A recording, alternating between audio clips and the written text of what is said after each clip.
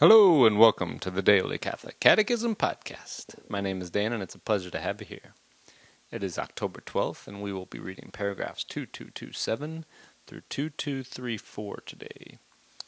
And we are in the middle of, I believe it's the fourth commandment. Honor your father and your mother.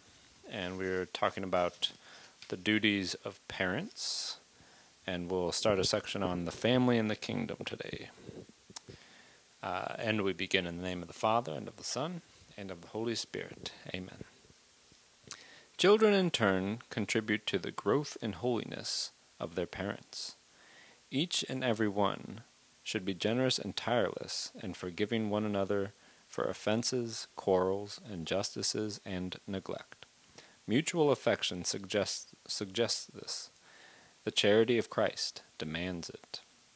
Parents' respect and affection are expressed by the care and attention they devote to bringing up their young children and providing for their physical and spiritual needs.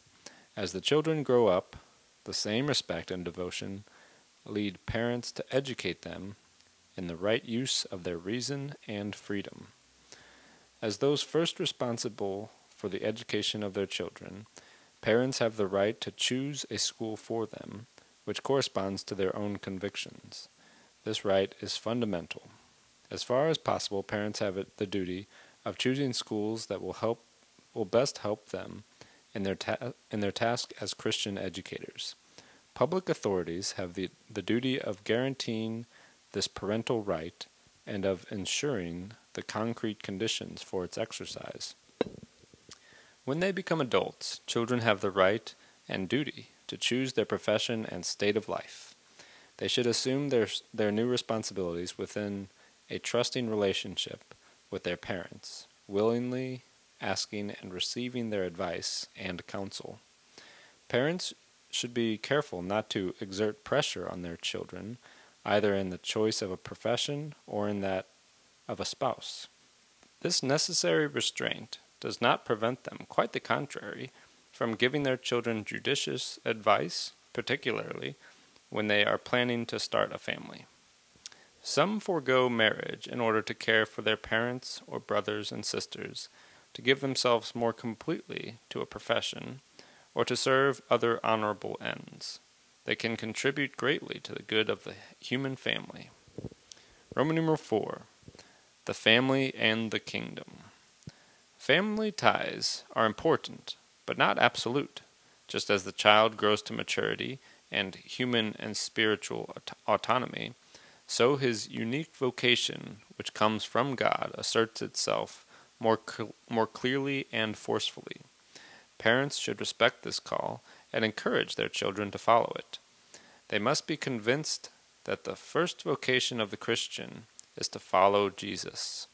He who loves father or mother more than me is not worthy of me, and he who loves son or daughter more than me is not worthy of me. Becoming a disciple of Jesus means accepting the invitation to belong to God's family, to live in conformity with his way of life. For whoever does the will of my Father in heaven is my brother and sister and mother. Parents should welcome and respect with joy and thanksgiving the Lord's call to one of their children to follow him in virginity for the sake of the kingdom and the consecrated life or in priestly ministry. Roman numeral 5. The authorities in civil society. God's fourth commandment also enjoins us to honor all who, for our good, have received authority in society from God. It clarifies the duties of those who exercise authority as well as those who benefit from it. Thus ends our reading today from the Catechism of the Catholic Church. The website is dailycatholicatechism.com, and you can email me at dailycatholicatechism@gmail.com. God bless you all, and may these teachings handed down by the apostles of Christ strengthen your faith and lead you to everlasting life. Amen.